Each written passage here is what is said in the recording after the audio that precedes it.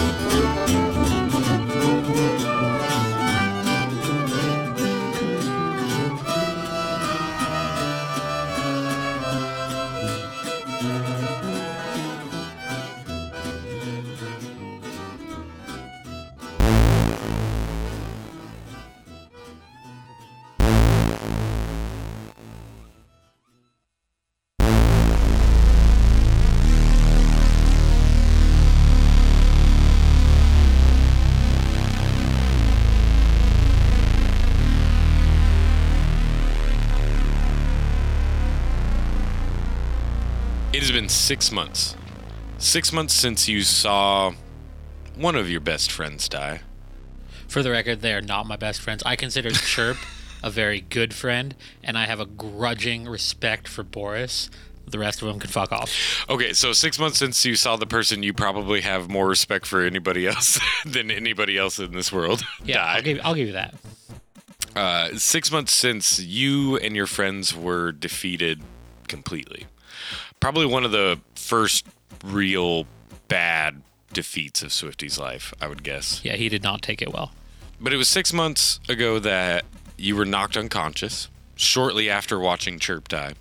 And when you came to consciousness again, you were in a what seems to be kind of makeshift cell. A makeshift cell that is made up of iron bars lashed together and hastily kind of constructed with bits of leather and chain and things like that. So everything's kind of rattly, but it seems to, upon inspection, hold. And as you kind of come to yourself and look around, you notice that you're in a cell by yourself, but all of these cells are connected, just one right next to each other with just a bar wall in between.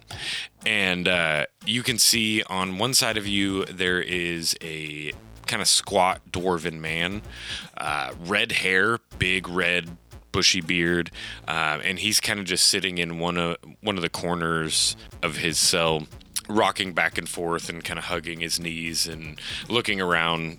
His eyes are darting around quickly, and he looks a bit scared. On the other side of you, there is a very smug looking elven man, jet black hair, combed back nice and tight into a short ponytail on the back of his head, very severe features, and he's just kind of leaning up against one wall, not really paying attention to you, not really paying attention to anybody, just kind of looking off in the distance. But you can see on either side of them rows and rows of cages that have all kind of been stuck together, and you can see that they kind of curve off as you look into the distance, and it seems like their back walls are to this circular wooden building that also seems to have been put up pretty quickly. As you're coming to your surroundings, you realize it's early morning, and you don't really have any sense of how much time has passed since shit was going down, knocked out, and woke up. But the dwarf in the cell next to you kind of says, "Well, you're finally awake." Little dwarf, what year is it? I mean, it's the same year it's been for the last 3 months. Are you asking me? It's the year 2277 of our great dwarven lord. Okay, I was worried about the time travel. Okay. Where are we? Well, as you can see, we're in a bit of a bind here. Are my hands bound or anything like that? No, we've all been captured by the church. They call themselves. At least as far as we've been able to tell. We've been here for about 3 days. You've been out cold that whole time. I had a mountain fall on my head. No, you were just snapped unconscious. Yeah, well, Swifty's not exactly a truth teller. Roll with it. Good point. Okay. This is wow. That's quite a thing to have happen to a It soul. takes a lot to kill the Swifty. As far as I can tell, they're going to have us fight for their pleasure. I'm really trying not to escape, but like it's a raggedy makeshift cell, and I breathe acid. So go ahead. Do you want to like start checking out your cell, like mess with it, and Yeah, I'd like Try to to start test it a bit. shaking the bars and make a commotion. I Okay. don't want to reveal the acid breath yet, but I'm making enough noise to draw attention. Okay. You go up to the bars and you start to grab them and shake them a bit. And as you do, there is a ripple of magical energy, and you are electrocuted pretty good for like 3 damage. These bars are shocky. Oh, yeah. I mean, if you had just asked me, I could have told you that.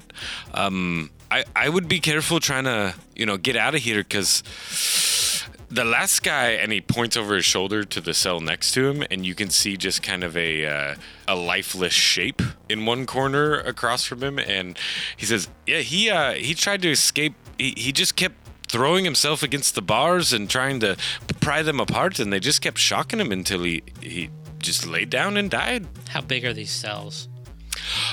They're about 7 feet square, like enough to kind of move around in, but not a ton of space for you. And we don't know where we're stationary. We don't know when someone's going to come do anything with us. Yeah. And there's the wooden structure that is next to these cells. You're outside as well. Yeah, but is it like right up against the structure? Or is No, there there's about space? a 4 or 5 foot gap between. And as you're kind of, taking your surroundings in, and I'd say you've been awake for, 10, 15 minutes at this point, you see kind of at the far end of the cells on the inner side, a guard starting to walk by and just is slowly walking through and kind of taking inventory of everyone. And as he passes by your cell, you can see that it's a human man, completely hairless, and he gives you just kind of the slightest glance as he walks by. He seems to be checking every cell. Barry, is that you? He ignores you. I would like to try to spit through the bars. I'm not spitting acid yet. I'm just like the guards walking by. I'm trying to. It'll seem like a show of derision, Okay. like hawking a loogie at his feet. But what I want to know is, does the spit go through the electricity? So you spit between the bars, and this bit of acid kind of. No, it's not acid. It's just saliva. Oh, it's just saliva. So Still haven't given that up. you get it right between the bars, and there's like a barrier spell that activates That was inches the from question. the bars. Yeah. And the spit just kind of lands back in your own cell. And the guard kind of looks back at you. He's a couple more down at this point, and he kind of looks back and shakes his head and keeps walking. But as he's starting to get around as far as you can see on the inside, suddenly you hear the sound of like a bunch of people running. A wall of guards forms itself on the outside of the cells. Basically just one guard per cell. You see this barrier spell on the outside drop, and each one of these guards is carrying a spear, and they point their spear toward, inwards towards the cell. And then behind you, you hear this loud, like shuddering noise. And as you turn to look behind you, you see that the inner wooden structure, these doors that were kind of seamless before have opened, and there's one for each cell. And you can see on the other side of the door kind of a large round sand pit. You can't really see very far past the door because of how. But they're basically they're trying to hurt us into the arena, so to speak. Exactly. And right after the shuddering noise and the opening happens, you notice that the magical enchantments on the other side of your cage kind of swing open and cut off form a corridor Yeah. between the backside of your cage and the Is it arena. a straight line, like the backside of my cage to the door, or Yep. is it like the backside of the cage you get out, No, it's a straight line. so you can't attack the others before you get inside? Exactly. And you can see that it looks like on the other side of the door into the arena that there are some guards kind of standing around there as well, just like right on the inside of the door. As that opens up, you notice as you're kind of looking down the line on either side that this doesn't happen to every cell. It just happens to some of them. Did the elf and the dwarf, did their cells open up? No, neither of their cells opened up.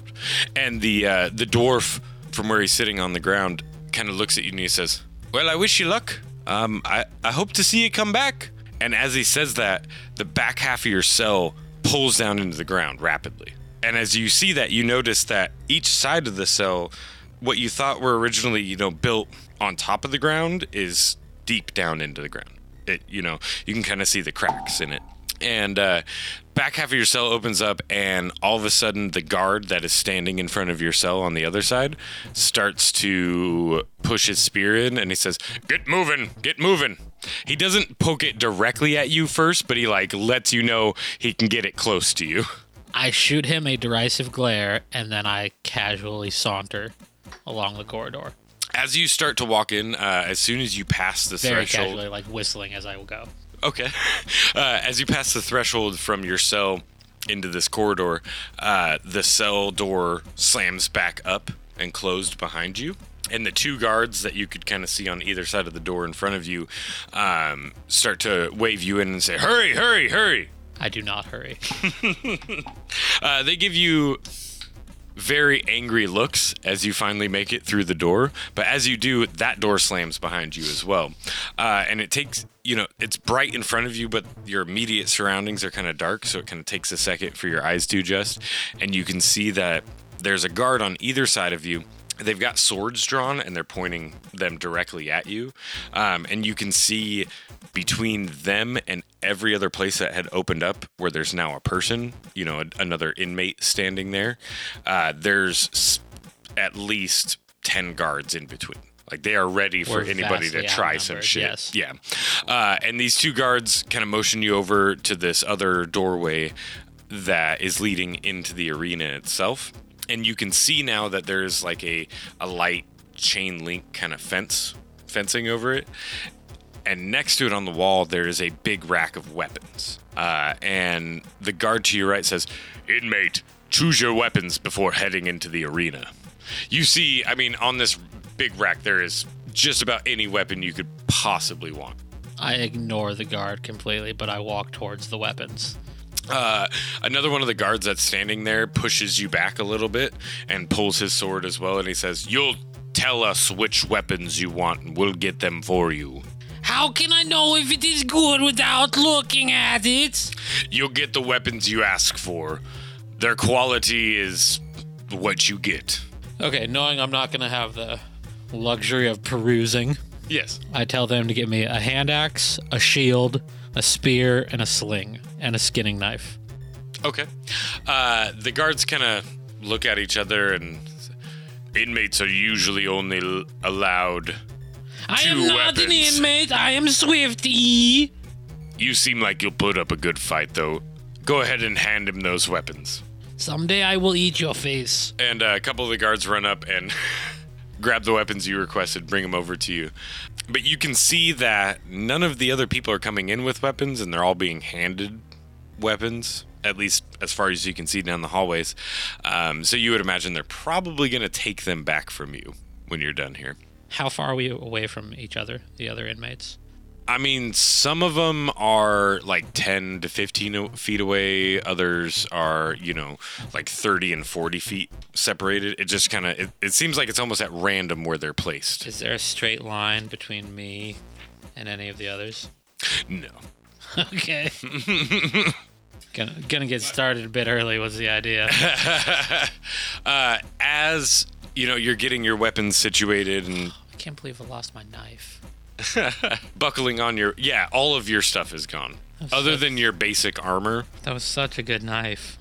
But yeah, you're strapping your buckler on and getting your spear situated on your back and kind of testing out this hand axe, giving it a couple swings.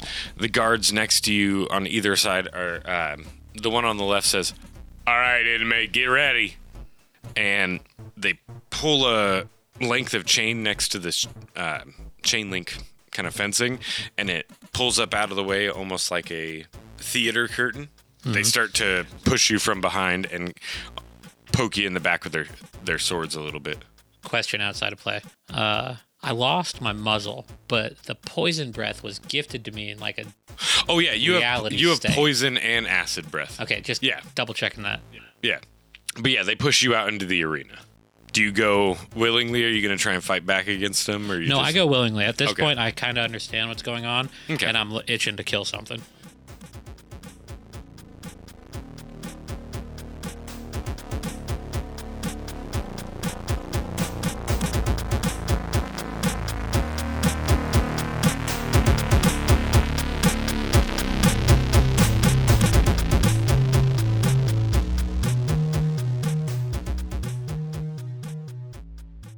Welcome to Queer Dungeoneers.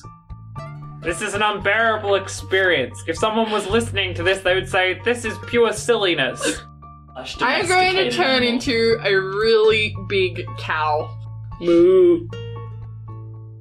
It is Baramos of the Fourth Circle. Free me from this orb. Do you have Baramos in your bag? No? You can tell me if you've got Baramos in your bag. No, I've got rations. You've got Baramos in your bag! No, I don't. Nim, what have you done? Queer Dungeoneers, an actual play podcast about being who you are by being someone different. Get it now! I am great and nothing can hurt me. Hey everybody, it's your DM Andrew. I'm here to tell you about a new sponsor that we have, LibrisArcana.com. They are a dice service that does monthly subscription boxes with dice in them. Every month you subscribe to them and you get a new set of dice. Their dice are amazingly designed and some of the prettiest dice we've seen. We were very lucky to secure a sponsorship with them. So what they'll be doing for us is if you go on Libris Arcana and subscribe to their monthly dice service, you can get 20% off your first month subscription by using the code BEHOLDER at checkout. Once again, get on there, get your first month subscription, and you'll get 20% off with the code BEHOLDER. Put it in at checkout, and you'll be good to go. Attention, new agents. This is me, Dr. Byron Brimstone, Director of the OMEN. That's the Office for Occult Monitoring, Examination, and Negation. I'm here to give you a short intro into the adventures of the OMEN Investigations team. Join us on a comedy role-playing podcast set in the modern world, where 3 agents travel the globe to deal with demons, cultists, and conspiracy theories. Follow the exploits of Koala Jackson, an amnesiac Australian with a dark history. Yeah. Annabelle St. John, a gun-sticking girl from the deep south. Is it a gun cult or is it a pony cult? And Dr. Martin, a disgraced former professor from Sweden. I mean, I am from Sweden. If you like listening to people search for monsters, aliens, entities from beyond the void, and other such hoo-ha, then you should check out Omen Investigations on all good podcast apps. Brimstone out. Dolores, remind me why we're podcasting our top-secret operations again. Those are funny, Mr. Brimstone. Right. Podcasting is becoming pretty ubiquitous, and there are a lot of services out there that offer podcast hosting, which is probably the most important part of podcasting, because if you don't have your podcast hosted somewhere, nobody's ever going to hear it. And we went through a few different podcasting hosts at the beginning of our show, and while we had pretty good experiences with all of them, we found that Shortwave is the best fit for our show. Shortwave is a podcast hosting, syndication, analytics, and dynamic content stitching platform built on the belief that professional level podcasting tools should be available to everyone, not just professionals. And as we are sponsored by Shortwave, you can go ahead and go over to their website, www.goshortwave.com, to start your free 14-day trial of hosting on Shortwave, which includes show and episode-level listener analytics, embeddable episode players, unlimited upload and download bandwidth, and 2 free hours of dynamic content stitching that helps you build your episodes from multiple clips, all in your browser. Again, you can go to www.goshortwave.com for a free 14-day trial of everything that Shortwave has to offer.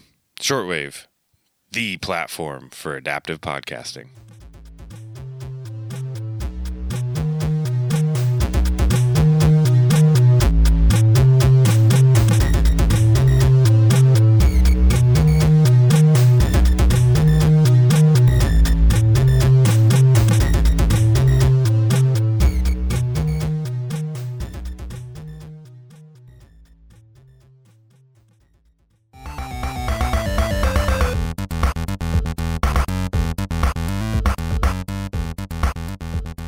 So as you step out into the arena, you can tell that there is no top to it. The bright sun. Are there people in the stands? Well, at first, the bright sun's hitting you in the eyes, and it takes a moment for your eyes to adjust, but you can hear the crowd before you see them, and the stands are completely full. The wall around the inside of the arena is about 15 feet tall and goes all the way around circular, but there's openings every 5 feet. The arena itself is about 300 feet circular, so pretty big, and there seems to be at least a couple thousand people here watching this. But as you're coming out, directly across from you, there is kind of a grandstand that's built up a little bit higher than the rest of the seating, and you can see sitting in the center of it a man that you don't recognize. You've never seen this man before, but he is draped in crimson and black robes, and behind his hairless head there is a giant eye emblazoned on the throne that he sits on. But sitting down in front of him at a row of chairs, there is 4 people that all kind of have these weird devices sitting in front of them. And as you're walking into the arena and everybody else is kind of coming in through their doors, you hear a loud, booming voice, and you see one of the people with these devices say, "Welcome everyone to this morning's fight. We have a very exciting lineup planned for you today. We will be having all of our gladiators fight throughout the day.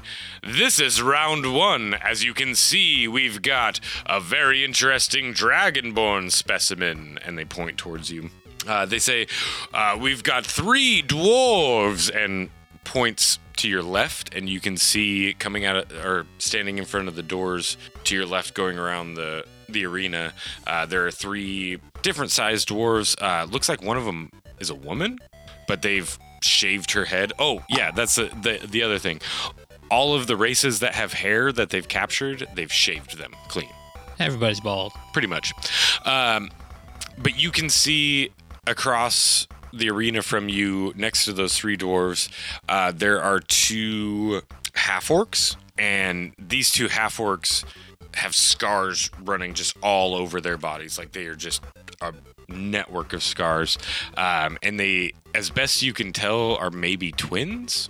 And then next to them on the further side of the arena, going to the right, you see a treant. There's a tree person. They don't seem to be a very old tree because they're not very tall. Usually the older treants get to like 10, 15 feet. This one is only about 6 feet. Next to that, there is 2 gnomes, and then immediately to your right, there's another dragonborn. This dragonborn is a white dragonborn, and at first, you take a double take at that because white dragonborn are very rare. And on top of that, this seems to be a completely albino dragonborn, like pink eyes. Didn't we meet one like that earlier in the season? No, he was just kind of, he had the like interesting scales, but he was like blue-green. This announcer had started on you, went through the dwarves, and he says, "We've got the Crusher Brothers!" And the 2 half-orcs kind of raise up. They each have this big club one hand, and they raise him up and shake him while the crowd goes wild. And he says, and we also have some very weak-looking specimens fit for the slaughter. And he kind of gestures to the person next to him, and that person stands up, and you can see it's a woman after they stand up. Before, I mean, they're all hairless, but before she stood up, it was hard to tell her shape. But yeah, she stands up, and you see that she's a woman, and she says, "Let the fight begin!" And the crowd erupts in uproarious laughter and applause.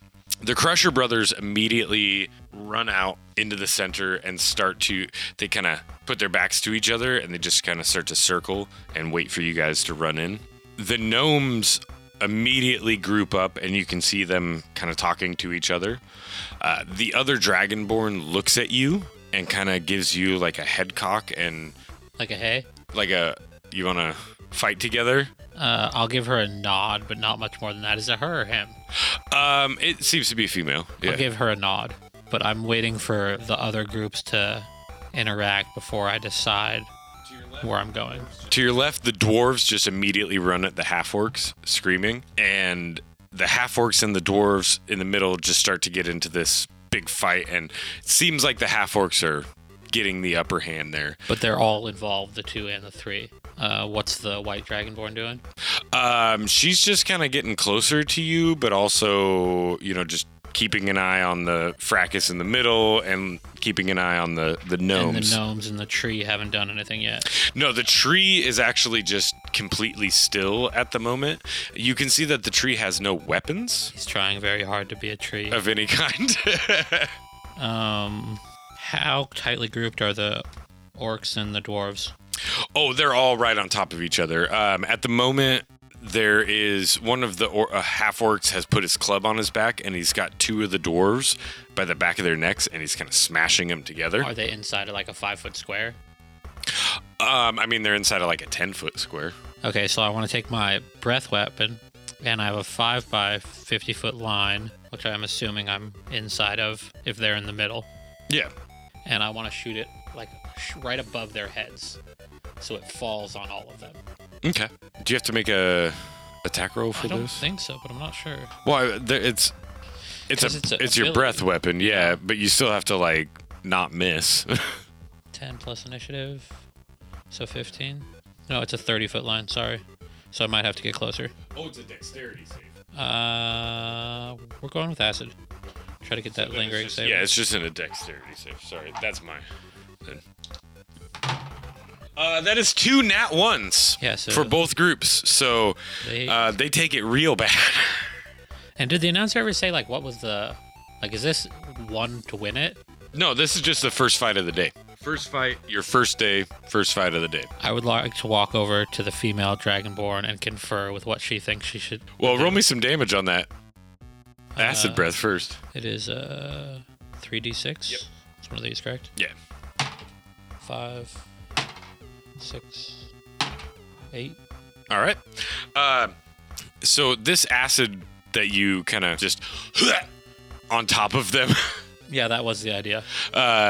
It coats all 5 of these fighters at the same time, and the dwarves start screaming and kind of clawing at where the acid hit them, and but the half-orcs are just like, oh yes, pain, true pain. I motion to the white dragonborn. I'm like, your turn. What you got? She gives you kind of an apprehensive look, and she's like, I don't know if you really want me to do that. Dragons breathe death. Get to it. All right. And she turns and kind of like rears back a bit and opens her mouth and kind of lunges forward. And you see this rainbow prismatic beam come out of her mouth. And it hits one of the half-orcs just dead center. And what do white dragonborn shoot? Dragonborns don't exist. Okay. So I'm making it up as I go. No, but rainbows apparently. Yeah. But yeah, as this beam hits him dead center, he kind of freezes in place, and there's this weird shuddering effect to his movement for a minute, and then you see all these cracks start to form on his body, and he explodes outward, and in his place, there's a duck. Oh, it's a chaos beam. That's could go backwards. And she looks at you and says, well, it worked that time. I don't know how many more of those I have in me, though. What weapons? It could go really bad. What weapons does she have? She has a short bow and 4 or 5 javelins strapped to her back. So at this point, she seems sort of subservient, in my opinion. Yeah. So I point at her bow and I point at the gnomes and I'm like, shoot the gnomes! Okay. Nothing good ever came from a gnome. And then I point back at the dwarves and the orcs and I'm like, I will deal with this. Leave the tree people alone. Okay. There's going to be a quirk. So she turns and starts just firing volleys of arrows at these gnomes. The gnomes, at this point, you know, when she starts firing, you can see that they had kind of organized a bit and they were going towards the tree. And her first arrow catches the gnome in the back in the leg, and he goes down and starts screaming, and the other 2 gnomes spin around, and you can see that they've got kind of half shields and short swords, and they kind of form a little tent over the gnome that was hurt with their shields and try to defend from the arrows as best they can. Little tree person, help the white one! The tree doesn't look at you, doesn't react, doesn't do anything. He just continues to stay Being there. a tree. Yeah. I would like to turn back to the group of orcs and dwarves and hawk another loogie over the top of them. This one, like, slightly lower, so it's right in their faces. Okay. I gotta make dex saves. The half-orcs see you coming and dive out of the way. I was really hoping the half-orcs was going to be the other dice. But the dwarves kind of are still freaking out about your first volley of acid, and you catch all 3 of them directly in the face, and they fall backwards and are now like laying on the ground screaming and clawing at their faces. But these 2 half-orcs kind of pick themselves up and they're facing you, and they both charge you at the same time. The one on the left gets to you first, and he pulls his club out from behind him, takes a big old swing at you, and critically fails with a 1. So he's running full bore at you, and he goes to swing this club down as he gets close to you, and you ninja-like dodge out of the way. And as he brings the swing down, he loses his balance and tumbles behind you and like sprawls out on the ground. The other orc, as he's running at you, tries to tackle you. Like, he's got his club put away, and he tries to just come at you and tackle you in your midriff. But he also completely misjudges. When you dodged away from his brother, you dodged away from him as well. They have been acided, so... He rolled a 4, yeah. Little forgiveness there. And he ends up diving directly onto his brother, and they kind of tangle up and are now both lying prone on the ground. How far away from me are they? About 5-10 feet. Okay, now take into consideration, I have not pulled any weapons. Yeah. Everything's still on my belt. So I would like to, like, as the second brother falls past me, follow him whilst pulling my spear and then pin them both to the ground. Okay. Make me a attack roll. It's my hope. Come on, that one. I missed. What was that? A 2. A 2. Now, I imagine I still get to attack, so what do you add for it? The initiative, so it'd be 7. You jump up as you see them kind of rolling over each other and try to bring your spear down into them, and just barely miss, but you end up landing on the first brother's legs, and you break one of his legs as you come down. He screams pretty loud.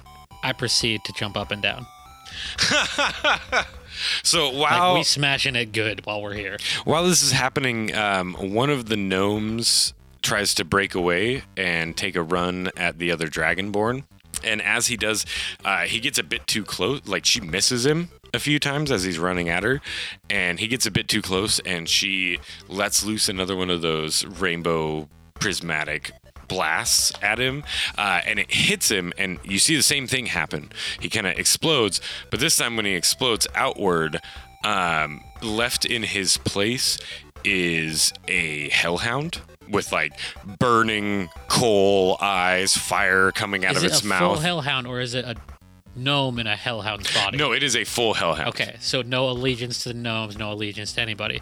No, and it immediately like takes one look at her and turns around and sees the gnomes and starts to chase the gnome that's still on his feet. And now the gnome and the hellhound are just kind of running around the outside of the arena, and the entire crowd is in stitches. They are just laughing their asses off. They're loving it. The tree does nothing. He just continues to stand there. But you notice that a couple of times when the gnome and the hellhound are making their rounds, that anytime the hellhound's fire gets close to the tree, he kind of backs, like instinctively flinches away from it. Okay, I'm going to like jump back away from the crippled orc and put an eye on the other orc and see what he's doing. All right. The other orc has kind of pulled himself to his feet next to you, like he's up on one knee, about to be standing up, and he's pulling his club out, ready to attack you. And I'm going to poison breath him. Okay. B20 with the added initiative.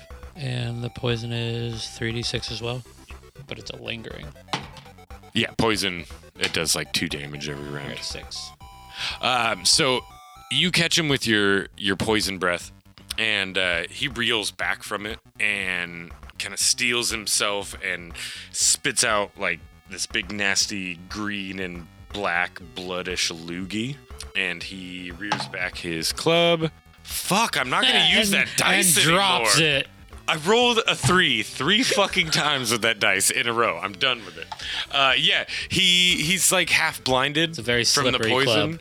He's still trying to like push through it though, and he brings down the club onto his brother's rib cage. Like he just narrowly misses you, but he ends up just smashing his brother's rib cage in.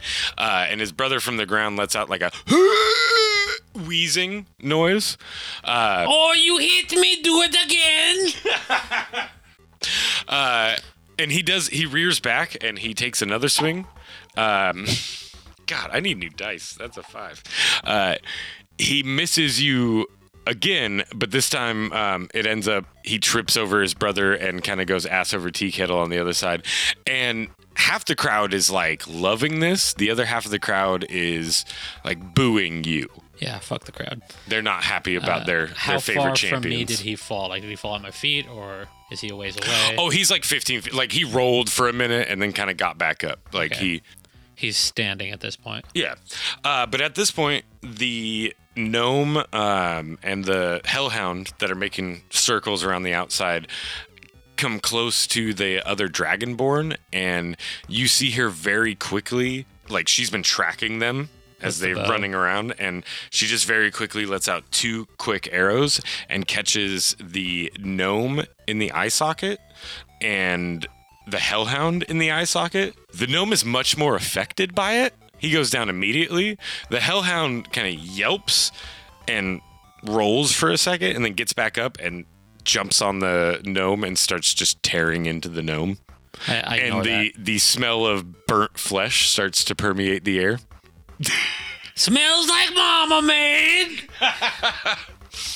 So as this is happening, the orc on the ground is just wheezing uncontrollably, and the one that is about 10-15 feet away from you picks himself up, and he looks like he's about to charge you again, and you see the first real movement from the tree, and he just kind of picks up one hand slowly and then very quickly drops it back down, and you see his hand just rocket under the ground, make this zigzagging pattern, and come up directly between the other half-orc's legs, and it comes up out of the ground with such force that it splits this orc in half cleanly, and then just as quickly as it happened, sucks back, and the tree just goes back to standing completely still and almost lifeless. I look at the tree and I give him a nod of respect and I say, I am Groot!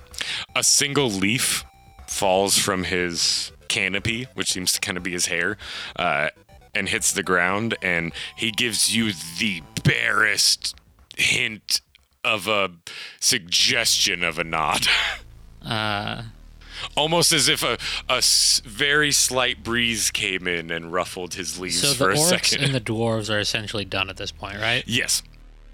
The gnomes were taken out by the white dragonborn. The hellhound is whimpering on the ground. The hellhound is eating into eating into the last gnome. There's one gnome on the ground, just like with an arrow through his leg, screaming bloody murder.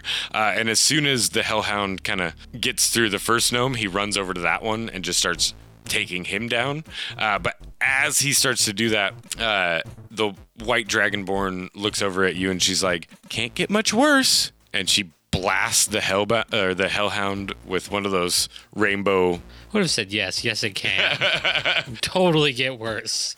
But as this prismatic blast hits the hellhound, you can see that it doesn't explode like the other ones does or had. It implodes, and you see this dark thread of energy come back up the prismatic rainbow blast and back into the dragonborn, and she gets knocked back into the wall and just kind of lays there motionless for a minute, and then kind of twitches and opens her eyes, and it's just, ow, that hurt. I would like to run over like I'm going to check on her. Yeah.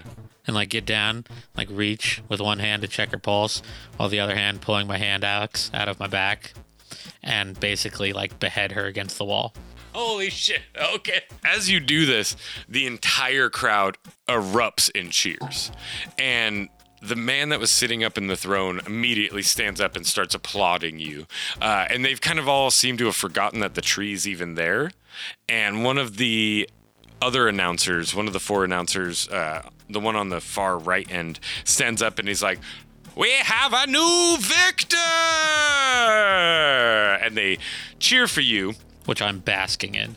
But it only lasts about a minute and then before all of the doors circling the arena on the bottom open up and guards just flood in. And they start taking away the dead bodies. You can see a group of like 5 guards surrounding the tree, and they just kind of like slowly test it with their spears, and it doesn't lash out at them, but it just turns and slowly walks back through, ducks down under the door. Before they get to me, I don't have time to take her face, and she wasn't technically my opponent, but I do want to take a fang for a necklace. Okay. The guards surround you, and they immediately, shove spears in your face, and a couple of the guards come in and start to pull your weapons off of you. They don't notice you palm the fang. But they do, they take all this gear that you just got, and they start to lead you back through your door and into your cell. I allow this. As soon as you get back into the cell, the door slams behind you, the magical enchantments all reappear and close on the other side, and the wooden door across from your cell closes, and you can see that you were only in there for like maybe 10 minutes. Like, this was fast. And as soon as that happens, all of a sudden a bunch of other doors pop open, people are shuffled in, and this happens throughout the rest of the day, going until late into the morning. Is the dwarf still there? The dwarf has made it through the day. He had one fight about midday and came back pretty bloodied, but alive. But after this first day, you can tell that nobody gets out of fighting, and not necessarily everyone who wins kills everybody else, but these fights just kind of end at arbitrary points. As far as you can tell, sometimes half the people who went out to fight will come back perfectly fine, but one person just doesn't. So maybe they had a spectacular death and that appeased the masses. You don't know. This same routine repeats itself every day for the next month. So at the end of the first month, you and about 15, 20 other prisoners are pulled from your cells in the middle of the night. That dwarf that was right next to you is not one of them, though. And this group, as they kind of push you together and you're all a bit groggy, you can see that they've got a pretty huge contingent of guards for this move. And they shuffle you onto this interesting, like, giant steel transport that's being pulled by these very large alien-looking creatures, like nothing you've ever seen before. They kind of look like giant hairless bears, but with heads almost the size of their bodies and no eyes, and just kind of have like mouths filled with tentacles. But this transport brings you, as best you can tell, you're on it for a good like 15-20 minutes. Can I get a guard's attention during this time? No, they'll just ignore you. I mean, several of the inmates are trying to, act up, and they're beating people down and pushing them around, and I'm just quite they curious. don't care. For a church of the open eye, why are the bears blind? But you're transported for about 15 to 20 minutes to another location, and this transport kind of backs up against a wall. Like there's a nice thunk when it stops, and the back door of it drops open, and you can see that there are, contingency of guards standing there, and they start to funnel everybody into this holding area.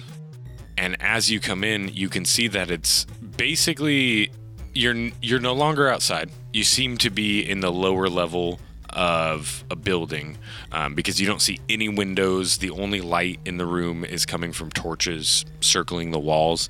But it's another giant round space. And it seems to have been dug out and created recently, within the last couple of months. But the space itself is open, save for a smaller ring in the middle that is just seems to be solid steel all the way around. The outer walls, there's openings every like 20 to 30 feet, and this entire space seems to be about 400 feet in diameter. As you're coming into this space, you notice that there are kind of makeshift beds all over the place. There's places where there's seems to be different gangs of people grouped up. And this seems to be a little bit more hardcore of a fighting pit that they've brought you to. A lot of the guys there are, scarred and missing eyes, missing limbs, but all seem to be some of the toughest motherfuckers you've ever seen in your life. As they get everybody off of this transport, the guards pile into the back of the transport and close the door. And as soon as the door closes, another steel shutter comes down behind it, and you're now encased in this place with all the other gladiators. Immediately, you see the crowds kind of part, and coming through this part in the crowds, there is a dragonborn. He looks to be almost 10 feet tall. He's huge, muscled. He wears just simple kind of brass armor. And as he walks through the crowd towards you, you see that he's got a contingency of... What color? He is black as well. You see that he's got a contingency of thugs following him, and everybody around them won't look at him. Their eyes are kept to the floor, and a lot of people are kneeling. But as he comes through the crowd towards you and the group of new guys that just showed up with you, he walks directly up to you, and he says, "Welcome, brother." I give him a curt nod. Okay. He says, "You've made it through to the real fighting pits now. Are you ready to get your claws wet with the blood of your enemies?" I give him another nod. "Good. Everyone in here is your enemy, including me." And he puts one of his hands on your chest and just pushes you back into the people behind you. And he lets out a hearty laugh, and all of his stooges laugh with him. He shoves me back into a crowd of people that we brought with us, right? Yeah, knocked some of them on their asses, and a couple of them kind of caught you and kept you from falling down. I glare back at him. He just kind of chuckles, and he says, "Fresh meat for everyone," and turns around he kind of pushes his way through the new guys, pushing a couple of them more on their ass, and just makes his way through the crowd, and he kind of disappears. I try to find a wall or something that'll guard my back, and then I observe the room. I don't want to make any moves right now. So as you're sitting there and looking around, you see that a lot of the people that came in with you go and kind of group up with their own races. There's a lot of dwarves here, a few half-orcs, some elves, some gnomes, some halflings, a few tabaxi. Genie. No, you don't see any djinn. The tabaxi are the cat people. Yeah. There are a few kenku, which kind of give you a little bit of a pang. Did the tree person make it? Yes. Yes, and he seems to be the only treant around. And as soon as he came in, he posted up kind of in the middle of the space within 10 feet of the entrance, and is just standing there. Like he's looking as much of a tree like as he ever has. Just doing nothing. Possible I want to maneuver so I'm near the tree. Okay. The tree, as people walk by, and you can see that there are a few of the other gladiators that try to come up and fuck with it a little bit. He will whip out a tendril from one of his branches and just lacerate anyone that tries to fuck with him quickly and severely enough that it keeps them from messing with him more, but not bad enough that they need medical attention or anything like that. Yeah, just a light slice. Yeah. Just a, hey, don't fuck with me. I'll cut you. But as you get closer, you see that he doesn't really try to lash out at you in any way. He doesn't quite see you as a threat at the moment. Because I imagine you wouldn't just go up and try to stab him. No, I'm just going to go sit 5 to 6 feet from him. The next month goes by pretty quickly in kind of a blur of blood and fighting and death, and you make it through every combat that you're put into in this second month. There are a few that are close calls where you're left with a few new scars and a bit of blood loss. Let's put it that way. But over the second month, you and the tree tend to stay next to each other. And the tree will actually, after he is forced out to fight, will come back and find you wherever you are and provide you with shade. Let's put it that way. Even though there's no sunlight. But the arena itself, what happens when you're brought in for the fights this month, that center area, a metal door will open up and 5 or 6 very elite looking guards will come in and they will pick people out. They'll bring them in. The shutter will close. And it raises up. And they arm you while you're in the elevator. In the second month, you've not only fought other inmates and other gladiators, you've fought several strange creatures that you've never seen before. There was one that was at least 4 times the size of a normal man, completely covered in fur with a very large tuft of fur around its head, but its head was just a massive eyes, and it had these very long talon-like claws, and was just ripping people up left and right. Are you just making it up, or this is an actual creature? No, I'm just making it up. Okay. But you were able to best it with the help of a couple of gnomes and halflings, and you guys were able to kind of outsmart it and pull it into a trap and the halflings and gnomes held it down while you dealt the killing blow. And that was kind of like you got known by the crowd as being the eye killer. So from that point on, anytime you would come out, the crowd would chant, "Eye killer, eye killer." But the second month, there's a little bit of trouble in paradise. That large dragonborn you've seen kind of rules this place. He has a completely undefeated record, loves to go around and brag about it, pushes people around, anyone he sees as smaller than him or weaker than him. But you've noticed that he hasn't fucked with the tree at all. Things tend to get pretty tense at one point towards the end of the month between the two of you. And so one day during lunchtime, you're, sitting over by the tree, back to him, sitting in his shade, eating your food, and the other dragonborn comes up and he just knocks your food tray out of your hand. And you can see that the tree starts to raise up a couple of his branches a bit in a defensive stature. But as he does this, the Dragonborn, he kind of clicks over his shoulder, and you see another Dragonborn that you kind of seen around here and there, but like not very often. Seems to be pretty shady. He is red, very skinny, very small, but very quick and agile. And he kind of comes up around the other Dragonborn and makes this gurgling noise in the back of his throat. And as he does that, smoke starts to billow out from his nostrils, and he opens his mouth and lets out this very like small but constant stream of flame. Does he hit the tree with it? No. It's enough. He's basically just threatening the tree with it. And the tree kind of backs off. And the big Dragonborn looks down at you and he says, "The guards have told me we're going to fight soon, little man." I am not a man. I am a dragon. And I will eat your face.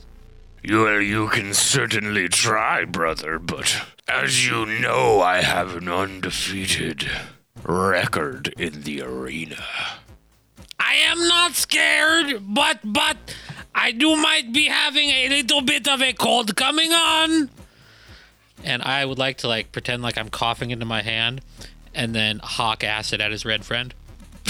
All right. His red friend sees through your ruse and jumps out of the way, and kind of makes like a noise, and a little bit of flame comes out and just barely singes some of the tree's leaves, and the tree kind of recoils back from that a bit. This big Dragonborn just laughs at you and "You've certainly got spirit.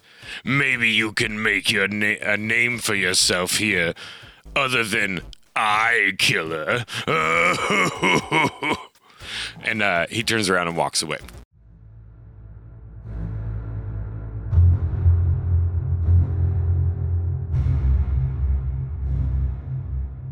The next morning, you're shaken awake by two guards that kind of pull you up onto your feet, and they say, "Eye Killer, it's your lucky day. Guess who you're gonna fight?" And as they say that, they push you into the Yamada! they push you into the middle area, and the steel trap shuts behind you, and you can see standing directly across from you that big Dragonborn. And as the platform raises up into the middle of the arena, you hear their announcer say, "Ladies and gentlemen, we have a very interesting and exciting fight ready for you today. A true title fight, if there ever was one. In one corner, we have the Eye Killer." And you hear a swell of applause from the crowd.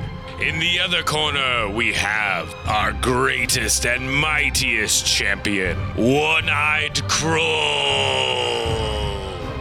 And you hear an even louder swell of applause and cheer from the stadium. And the sun is about halfway overhead as you come in, and you can see as this platform fully clicks into place that it lights the Colosseum perfectly. In every detail is almost excruciating at this point. Everything is, you can see dust floating in the air, swirling around with the air currents, and on the ground in front of you, there are your weapons of choice. And as you're scooping them up, you hear the heavy footfalls of One-Eyed Crow running directly at you.